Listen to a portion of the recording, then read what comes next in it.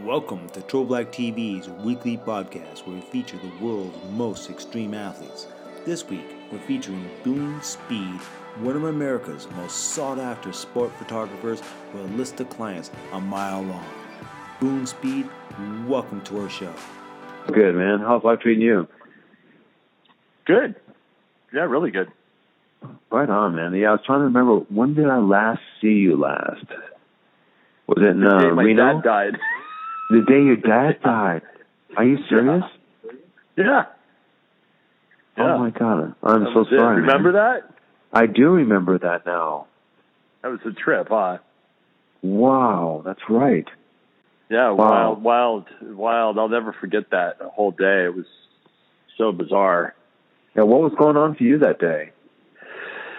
I was shooting. Remember, I was working for Entreprise, and I was shooting that, their new wall. Emily Harrington was there, posing on it, and David Graham was there doing the dog and pony, and so I was working, and I got a text that my dad he'd been sick.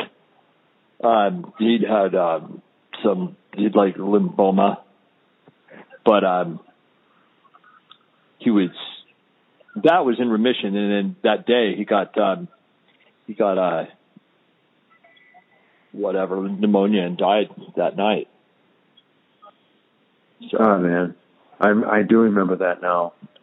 Yeah. It wasn't it was one of those, it was a merciful death, so it wasn't. My dad it was better for everybody that he went the way he did. Yeah, I remember you said it was kind of one of those bittersweet moments. Yeah. I'd spent a bunch of time with him that summer, and sort of he was, and it was clear, like, it was a good time to spend with him, and it was also clear that he was finito.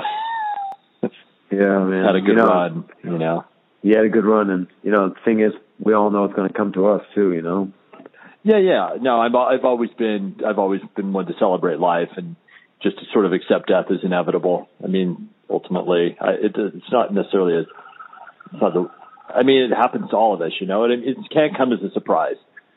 So whether it's you or your family, anybody, I think you just have to kind of live in the moment and treat people with care and let them know that you love them all the time, and live without. It's just another way to live without regrets, right? Have there been any other people that you've known that you've shot quite a bit with that passed? Backer's death was hard. I was sad to hear that Scott Cosgrove passed recently.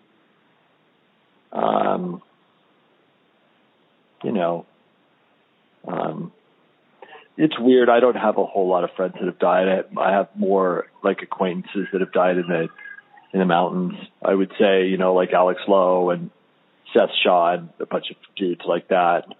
So, Yeah. How does that affect you every time you hear about that?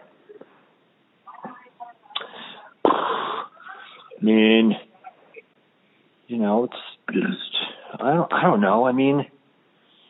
Which one? They're all everything's it's case by case, with my dad, he lived a full life, and he was really content and happy, and in general, and he was just like, look, I'm really sick, and this might be it, but don't, this is it. This is life, right? And so for him, it was kind of like, gosh, I'm gonna miss him, and a lot of good memories, and it was wild, Dad. Like after that, I all of a sudden felt that was the first time I kind of felt my age, and spending so much time with my dad, realizing that, and kind of like my life is bookended by my dad, who's 35 years older than me, and my son, who's 35 years younger than me. And like everything, I got a perspective like I hadn't had before. And it was all of a sudden, it was like, whoa, like here I am, like right in the middle of my life, you know, like in the very middle, like not a bad thing, not a good thing. It just is what it is, you know? And, it was, so, you know, I thought when my dad died, it was like that. And then when Scott Cosgrove died, it was like, what the fuck happened? You know? And then when Backer died, it was like, what the fuck happened? You know? And then when Alex Lowe died, it was like, you know, like it's objective dangers. You're just like, shit, you know, that's, you know what I mean? It's like a totally different thing. And then, you know, when Michael Reardon died, it was like, shit, rogue wave, like, what? You know, like, just bad luck, you know? So, anyway. It gives you a deeper appreciation for life, doesn't it? Yeah, I think in general. I mean, I think I have a deeper appreciation for life since I became an adult too. You know, just like that age, like getting through the hairy years when sometimes you don't even care, and you know, and it's like you almost take life for granted, right? When you're young, and you do stupid shit, and you know push it, and you feel like you're invincible. And at the same time, like on certain days, you're so emotional, it doesn't even matter. You know, sometimes like you're so confused and hormonal and all that stuff, right? I was 35 years old when I had a kid, and it was, you know, it was a different dude when I walked out of the hospital for sure. Like just like that, most life-changing event.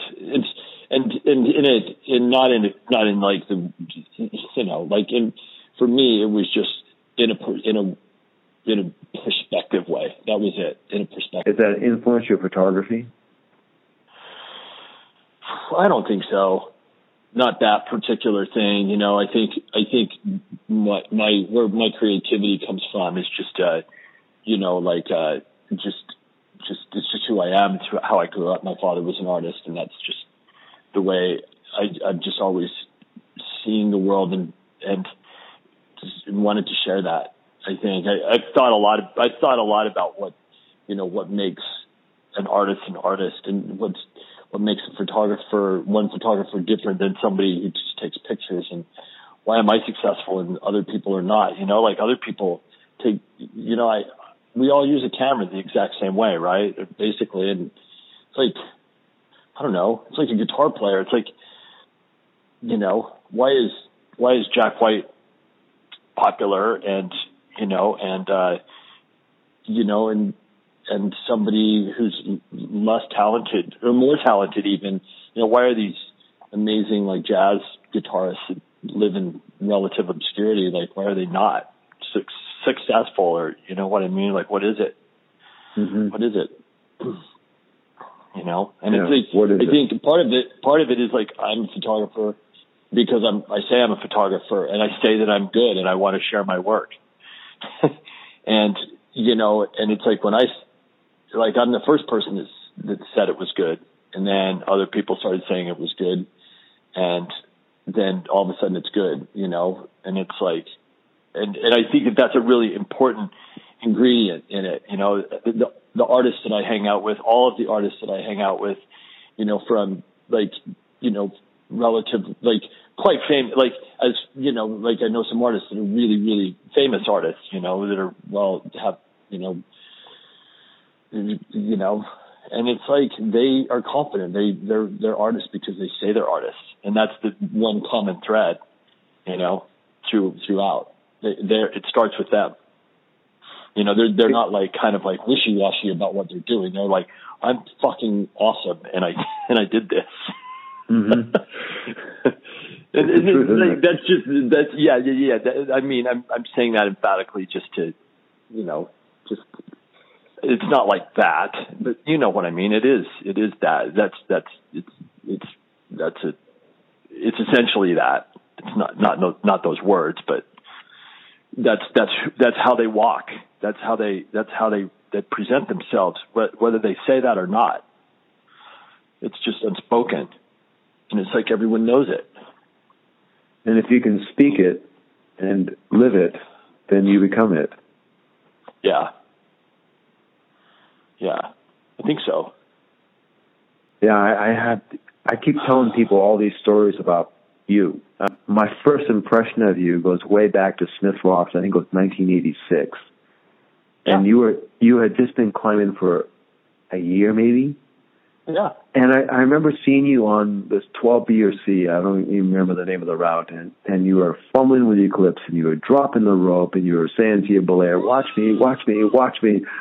And I was thinking all along, I mean, I didn't even know who you were at the time. And I was just thinking that you were going to come off any second, and there was no way in hell you were going to make it, but yet you did.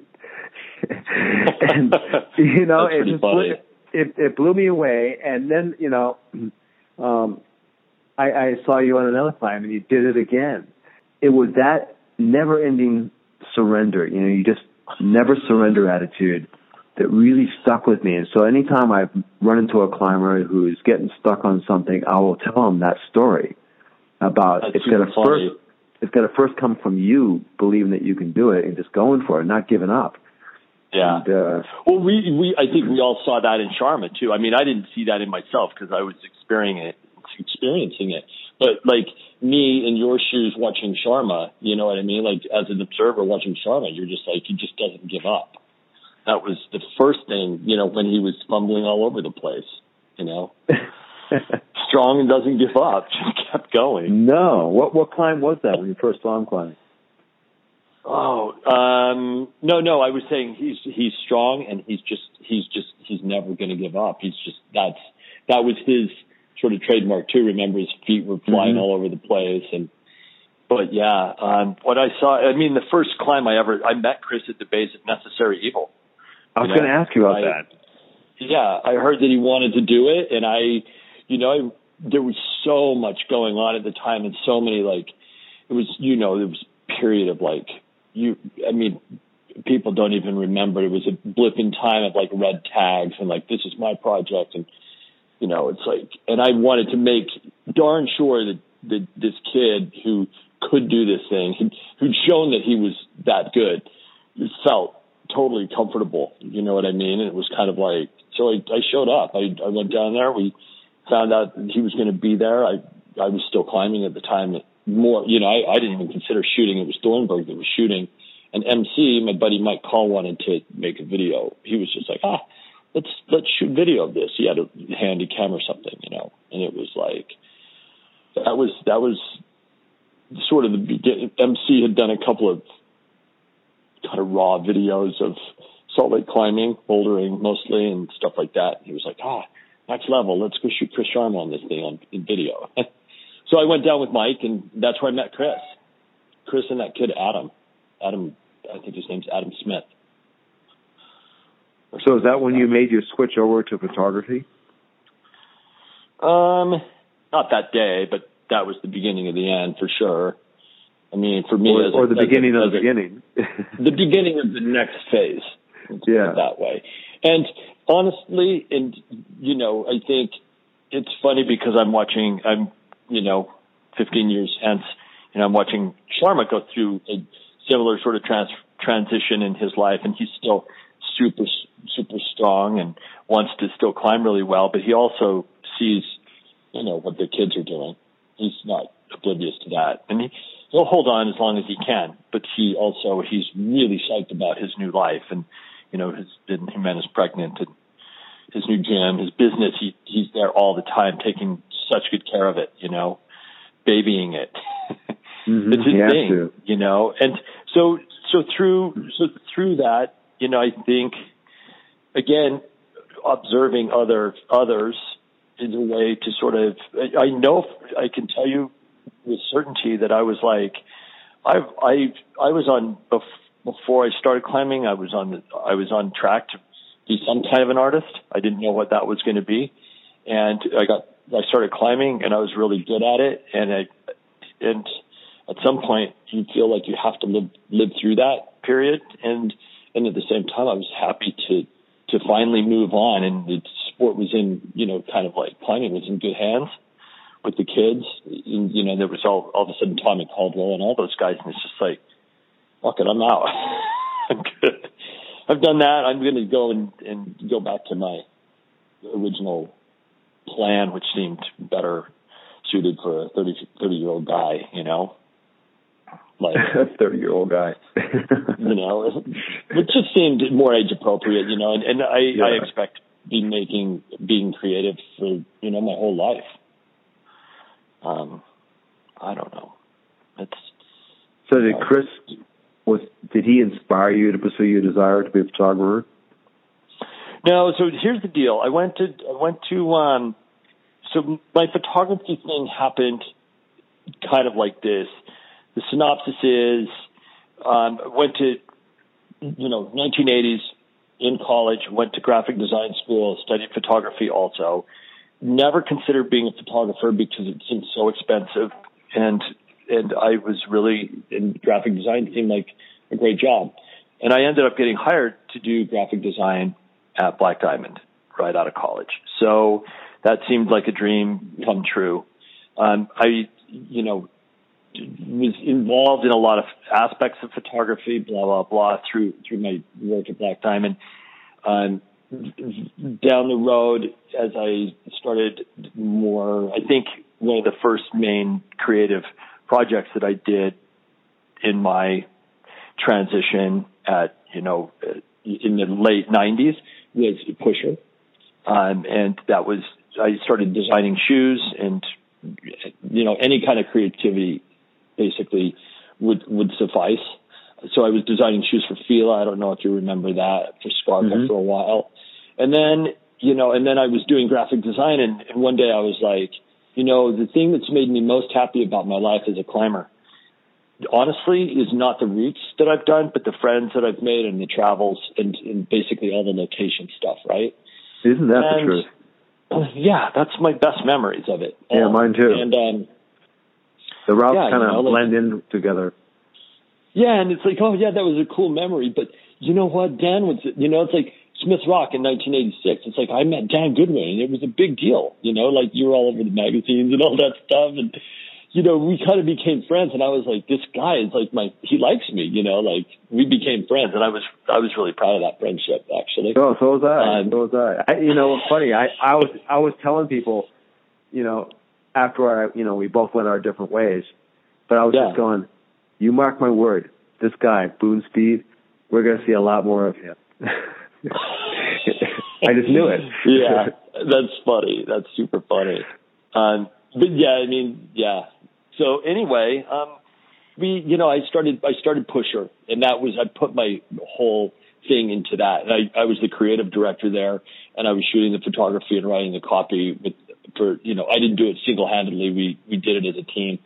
And that started to make an impact. And through that, I was traveling with some of the young climbers, Sharma at the time, Obi Carrion, Jason Kale, David Graham, and started shooting photos of those guys. And it just one thing led to another, and it was like, this seems pretty, like, I can be creative. If I become a photographer, I can solve the creative part of my needs and also the location, like for the rest of my life. And that was literally the equation that sort of stuck. And it happened around the time of digital cameras. And I had because I'd been a graphic designer, I had a leg up on the whole digital process, because every bit of film that we shot, we'd scan to digital. And then, and so, you know, all of a sudden the digital workflow had all the traditional photographers flummoxed and not knowing what the fuck to do. And I was like, oh yeah, this is a no-brainer. And I got one of the early digital cameras. I switched from film pretty early, because I was like, you know, missed the whole step of, I was computer savvy. I knew Photoshop, all of this stuff already. And, because of all my graphic design, and it just made sense. So that gave me my connections that I'd made through climbing, and then the, you know, just that sort of epiphany and that perfect sort of confluence of my skill set with the moment with technology kicked the door wide open, and that was it. You know, it was a lucky, right place at the right time in a way. You know, I'd hate to be starting a career in photography right now, I'll tell you. A lot different now. Yeah. You know, I get jobs now based on my reputation and my portfolio, and that's lucky. What are you shooting mostly these days? You know, I still shoot some outdoor stuff. I realized pretty early on that with the outdoor stuff, I did that for the love and to build my portfolio and travel. But I realized pretty early on that I was competing against kids with lesser equipment, and just they were, you know, it was like basically just like be there. It's like the Red Bull thing, you know. It's like, so wherever you're at, you're going to make a great picture, and you can't be everywhere. So I felt like, and the budgets were really small, and I was getting more and more equipment, and so I still do a little bit of stuff. I still do stuff in the outdoor industry.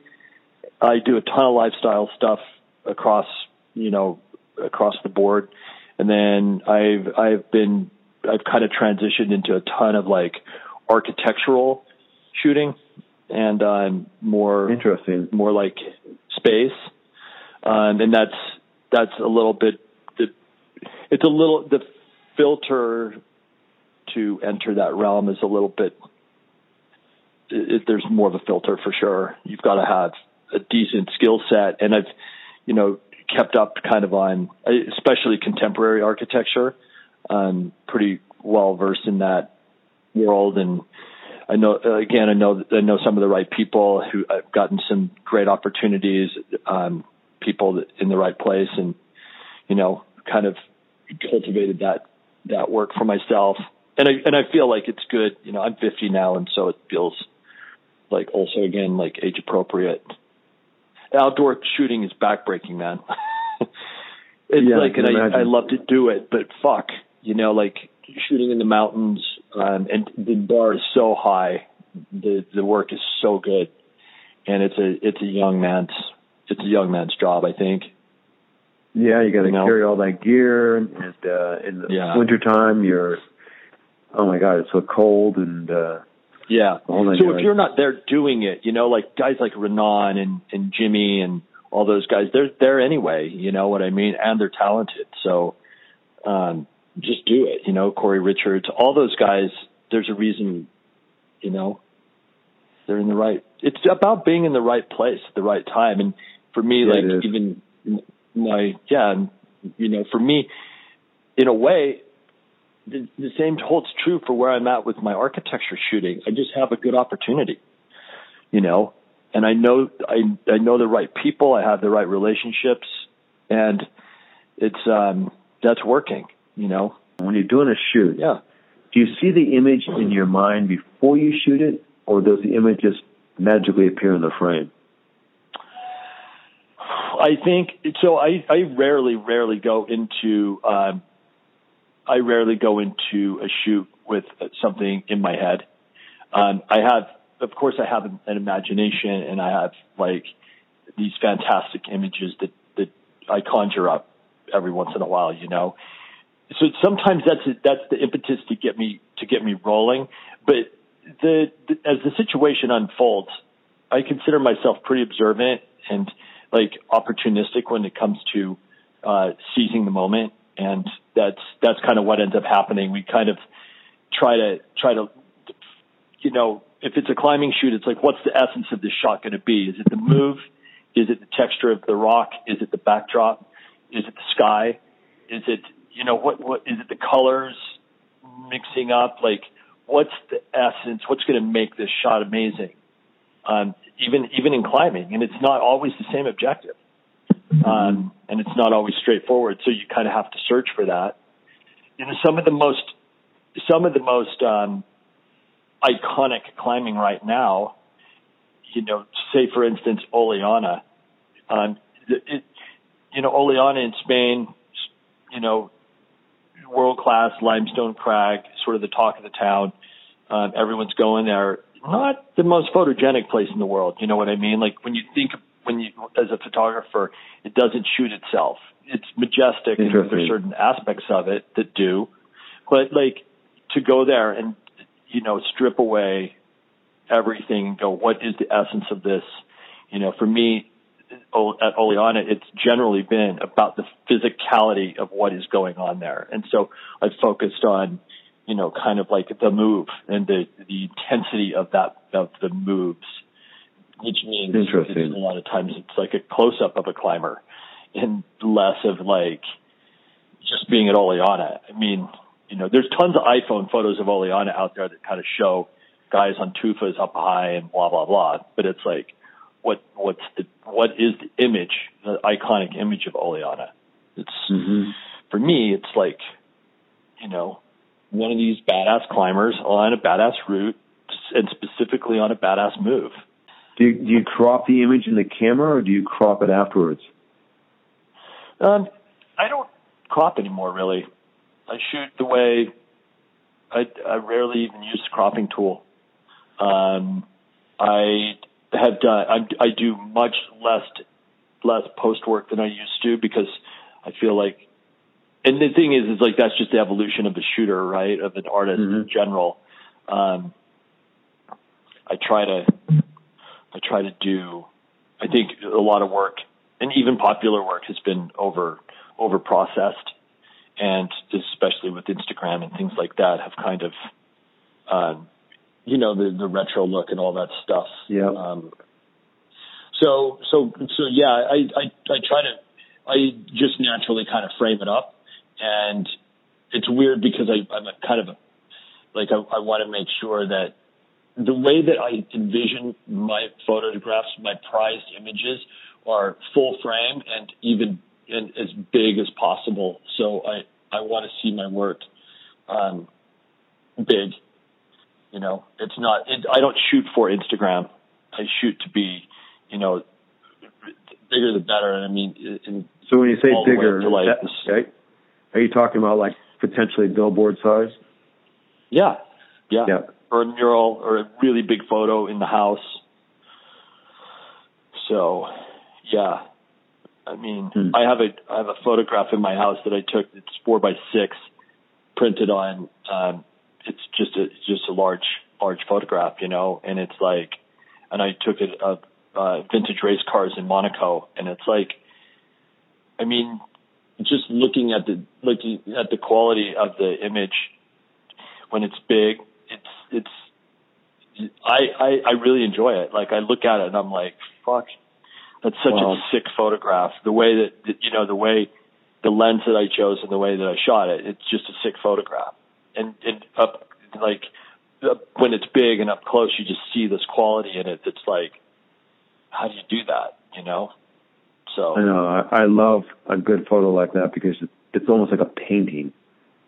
Yeah, man. I mean, recently, even I was in New York a few weeks ago, and I was, and we went to this, a pretty serious, art show, and honestly, and I mean, we were like, kind of like, I mean, it was kind of a mismatch of everything going on for a weekend.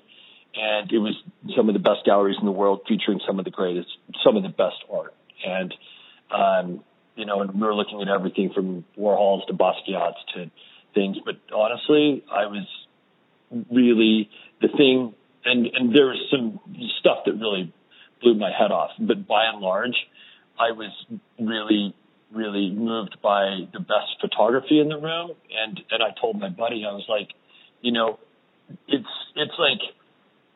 it's like as photography gets more and more vetted and more like common, when something stands out, it's like reading Hemingway. It's like everyone's got a pencil and paper and everyone's a writer, but like Hemingway just did it better than everybody else. Like took this really common form of art, or a good poet, and just like it gives you chills, when you see something that's so common be so outstanding.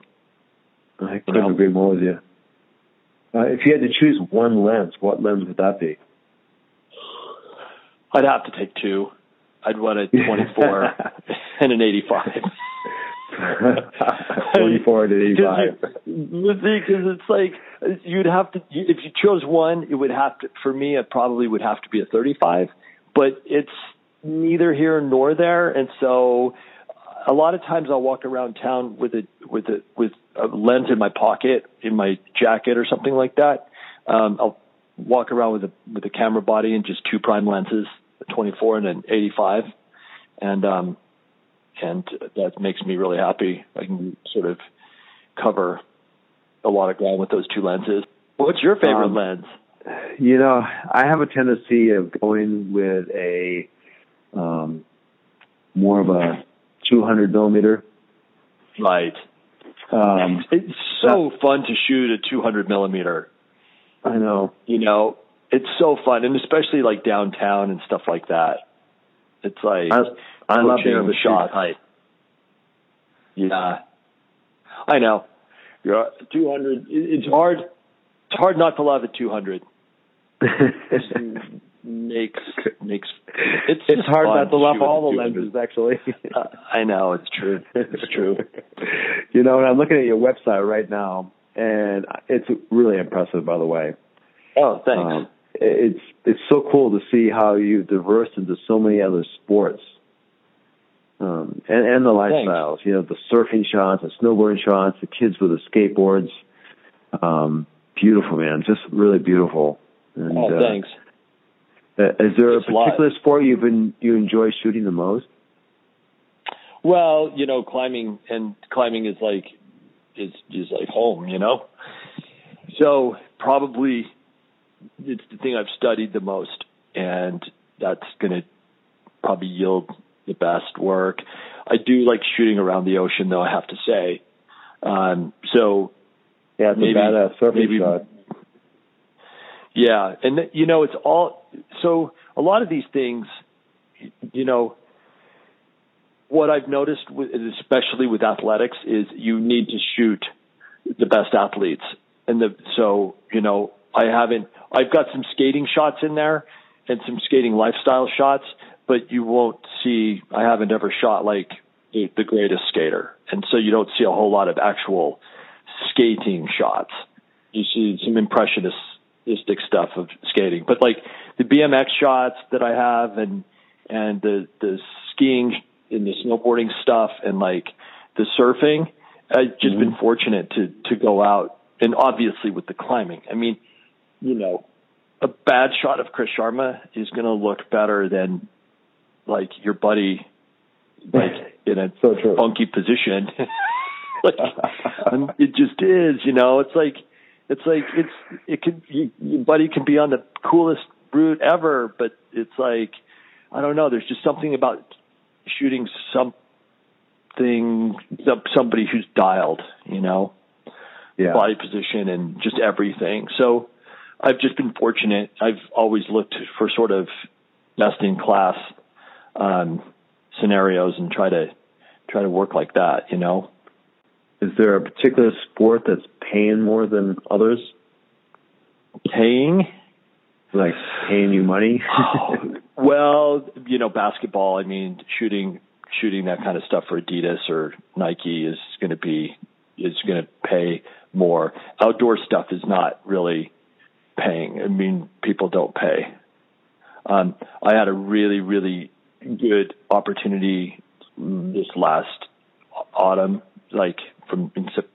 we did a project September through sort of December for Prana, and that was a really fun exploration of what's happening to climbing in the urban environments, and it was literally just an exploration. It was like, I think ultimately we just scratched the surface, and those guys paid fairly, and that was really nice. They let us sort of creative direct the whole thing, and they just let us use our instinct. They trusted us, and that was great. Awesome. It was a real budget, and that was great. I'm really grateful for that opportunity, honestly. Is there a particular message that you're trying to convey? For me, the music that I play is just this really raw authenticity. It is kind of like Jack White on the guitar, I think, or something along those lines. It's not arena rock. It's not going to appeal to everybody. my work is emotional. It's from the heart. It's spontaneous. It's fast. I work really fast. And like even on commercial shoots, I work really fast and compared to most people. And sometimes I get hired because I work fast, you know, it's like, and any good photo editor can spot that, you know, they're just like, they can spot it's like listening to music, you know, it's like I use the music analogy a lot because there's nothing wrong with the way that Jack White plays, and there's nothing wrong with you know the way that Eddie Van Halen plays the guitar. You know, it's like it's just whether or not it's like what sound you like. You know, and you know there's the work out there. There's the photography, and you can tell that it's overworked. Or it's like very mathematic, and it's fastidious, and you can just see that in the work. It doesn't mean that it's bad. It means that it's more like, you know, what's the equivalent in painting? You know, it's like a Seurat, you know, like Georges Seurat, like, you know, the pointillism, like the, you know, like the super fastidious, like it must have gone crazy. And then there's like the Van Gogh sort of spontaneity, you know, that you see, or the Basquiat is, you know, an amazing sort of just spontaneous, raw emotion and words, you know, that just get written down. And that comes through in the work, right? It really does. It does. I mean, no, I'm saying like it, not my work necessarily, but it just comes through.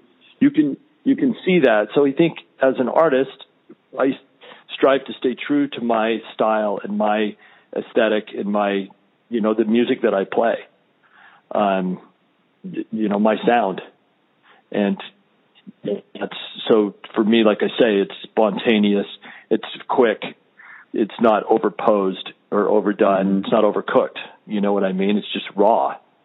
Yeah. I love that. And I think I think it works, you know. It does work. Not for everything, but I don't know how to do the other stuff. You know, it doesn't work for me. Are you feeling the pressure to shoot video at all? Yeah, a little bit. No, I don't feel the pressure. I actually like really enjoy the opportunity. So, you know, I've had for 2 years, I've filmed. I have a friend who makes pretty like he's a true avant-garde filmmaker, and in the sense of like, you know, like really like art films. And I'm his director of photography. I'm his DP, and we work together. And we've had 2 short films. The last 2 years, we've had a short film accepted to Cannes, which is a big deal, you know. So that's the kind of thing that I like to do.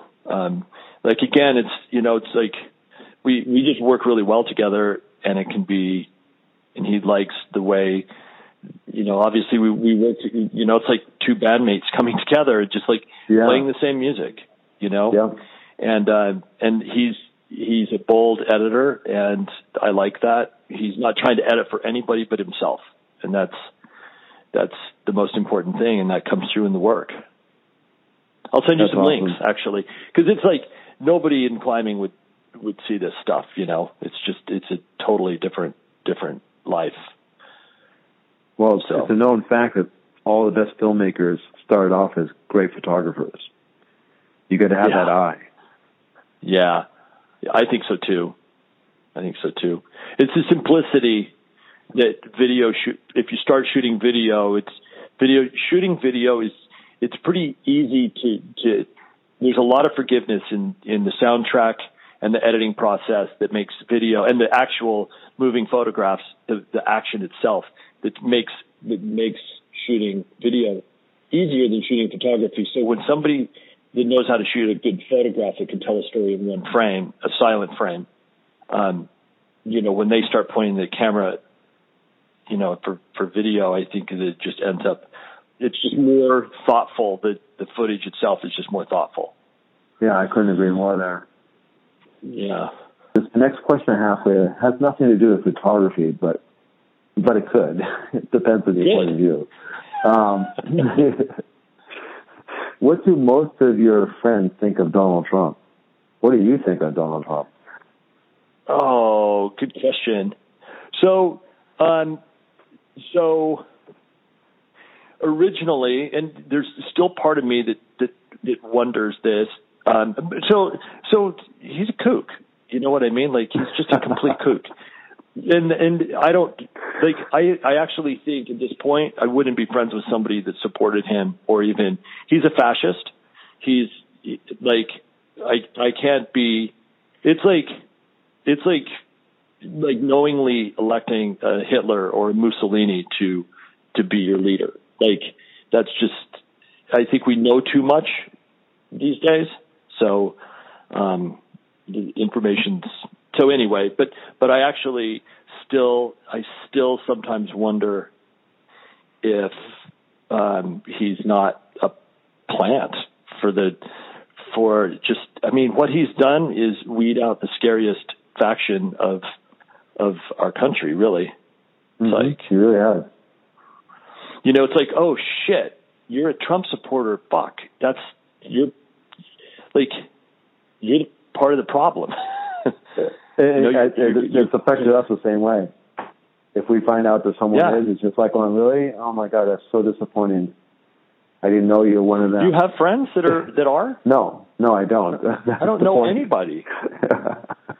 My son took a photograph. My son saw a kid the other day with the Trump shirt, and he actually took like a satirical photo with him. He was like, Dad, I mean, the kid was wearing a Trump shirt, you know, and the guy was, and Nick stood next to him, and he said the kid was like, what do you like about Trump? And Nick said, oh, you know, his values. Just like, you know, just taking the piss. I hate everybody. Not only are we going to keep Mexicans out, we're going to make them build us a wall to keep themselves out. It's like, did you see the interview with Vicente Fox, who said, we're not building a fucking wall? He straight out said it. He was like, Vicente Fox said fucking. He's like, we're not building that fucking wall. Like, he's alienated so everybody. Funny. It's whoever is a Democrat elected, whoever we choose to be running for us, whether it's Bernie Sanders or Hillary Clinton, they've already, they're a shoo-in to the White House now. Yeah. I wish, you know, I wish, it's interesting because what this period in time has given us is both Donald Trump and Bernie Sanders, and it's the internet or the social media or all this stuff has changed everything. So it's like Hillary will probably end up being president, and it's just like kind of like, okay, fine, whatever, snooze, whatever, status quo politician, fine, you know, I get it. That would have, you know, obviously in my lifetime that just seems normal, but all of a sudden you get Bernie Sanders who can make serious headway. I mean, it started back in 2008 with Obama. It kind of came out of nowhere.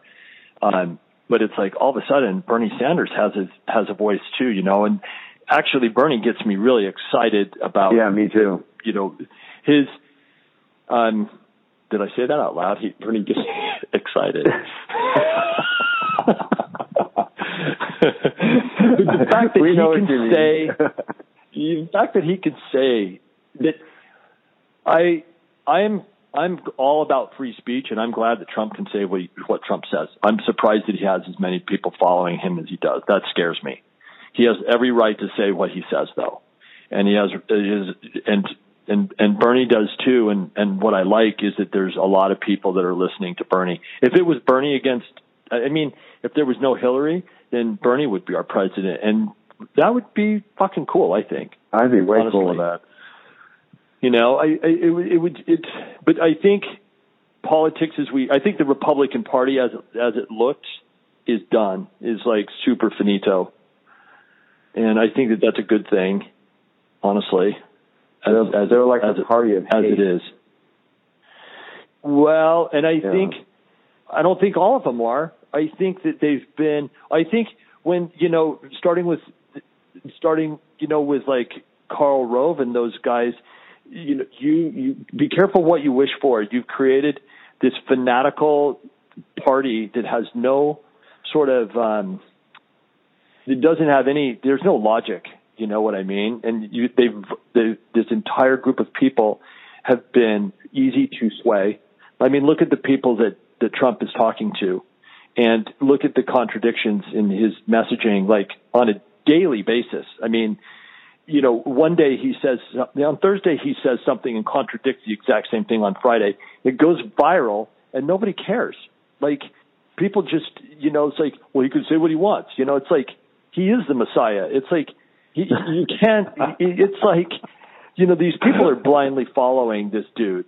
And my point is that be careful what you wish for. And, you 30 years of voting against your own special interests or self-interest gets you arrive at Donald Trump. Like, that's just the end. That's the end of that game. Like, it really is. You ask for those people to support you. And now that's the people it's like a cancer, like that constituency it's done. For a minute, it bought him some votes, but it's like the conservative movement is going to have to come back someplace to the center and not be so crazy. They are. Because, I mean, honestly, frigging, like, Obama has been pretty centrist. He's been a pretty good Republican president. I would say so. Like, he's done, it's not like he's gone way out. It's not like Obama's gone it's not like he's been able to be super liberal. The rich are still getting richer. Oh, yeah. Well, and I don't even mean to sound like cynical or horrible, like I'm not super, I guess it winds me up a little bit, but I mean, it does, right? Hey, you're an artist, right? I haven't met artists or too many of climbers in general that all seem to be in line with what we're just talking about as a whole. Yeah. It's the world. I mean, honestly, it's the world. I think we're really blessed, our community. And part of what we did for Prana and this project that we did, and exploring the influence of that climbing is having on the urban environment. And it's just growing. It's growing like crazy. You know that. I mean, you invested your life for a minute there. I mean, you had Vertical Concepts, right? Oh yeah. And it was like, we saw this happening 30 years. You saw it happening almost 30 years ago. Basically, 1987, you started Vertical Concepts, right? Yeah. Actually, it was Sport Climbing Systems. Sport Climbing Systems. And then who was it that did the wall at Snowbird? I did. Wasn't that VC?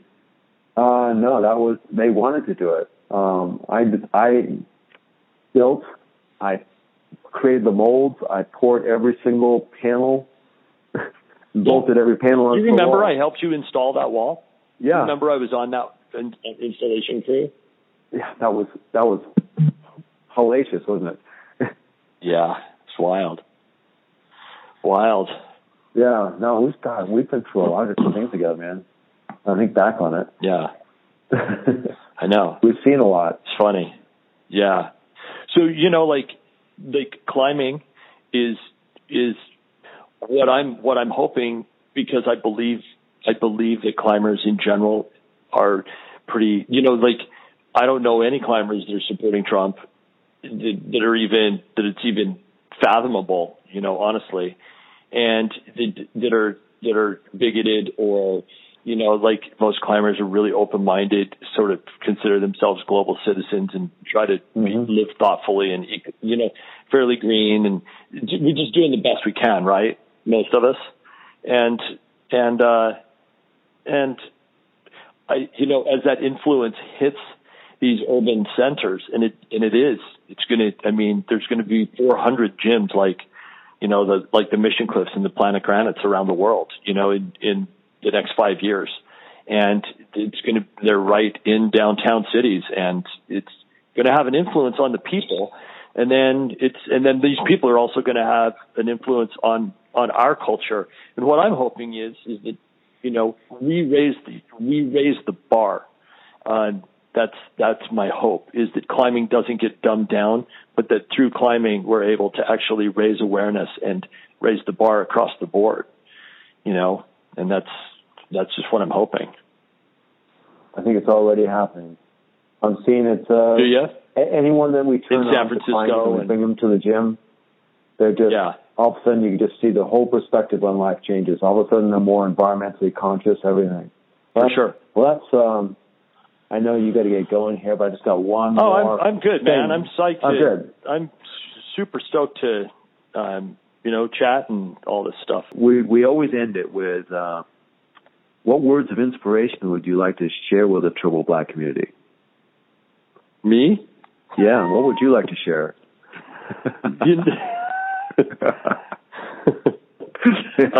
Me?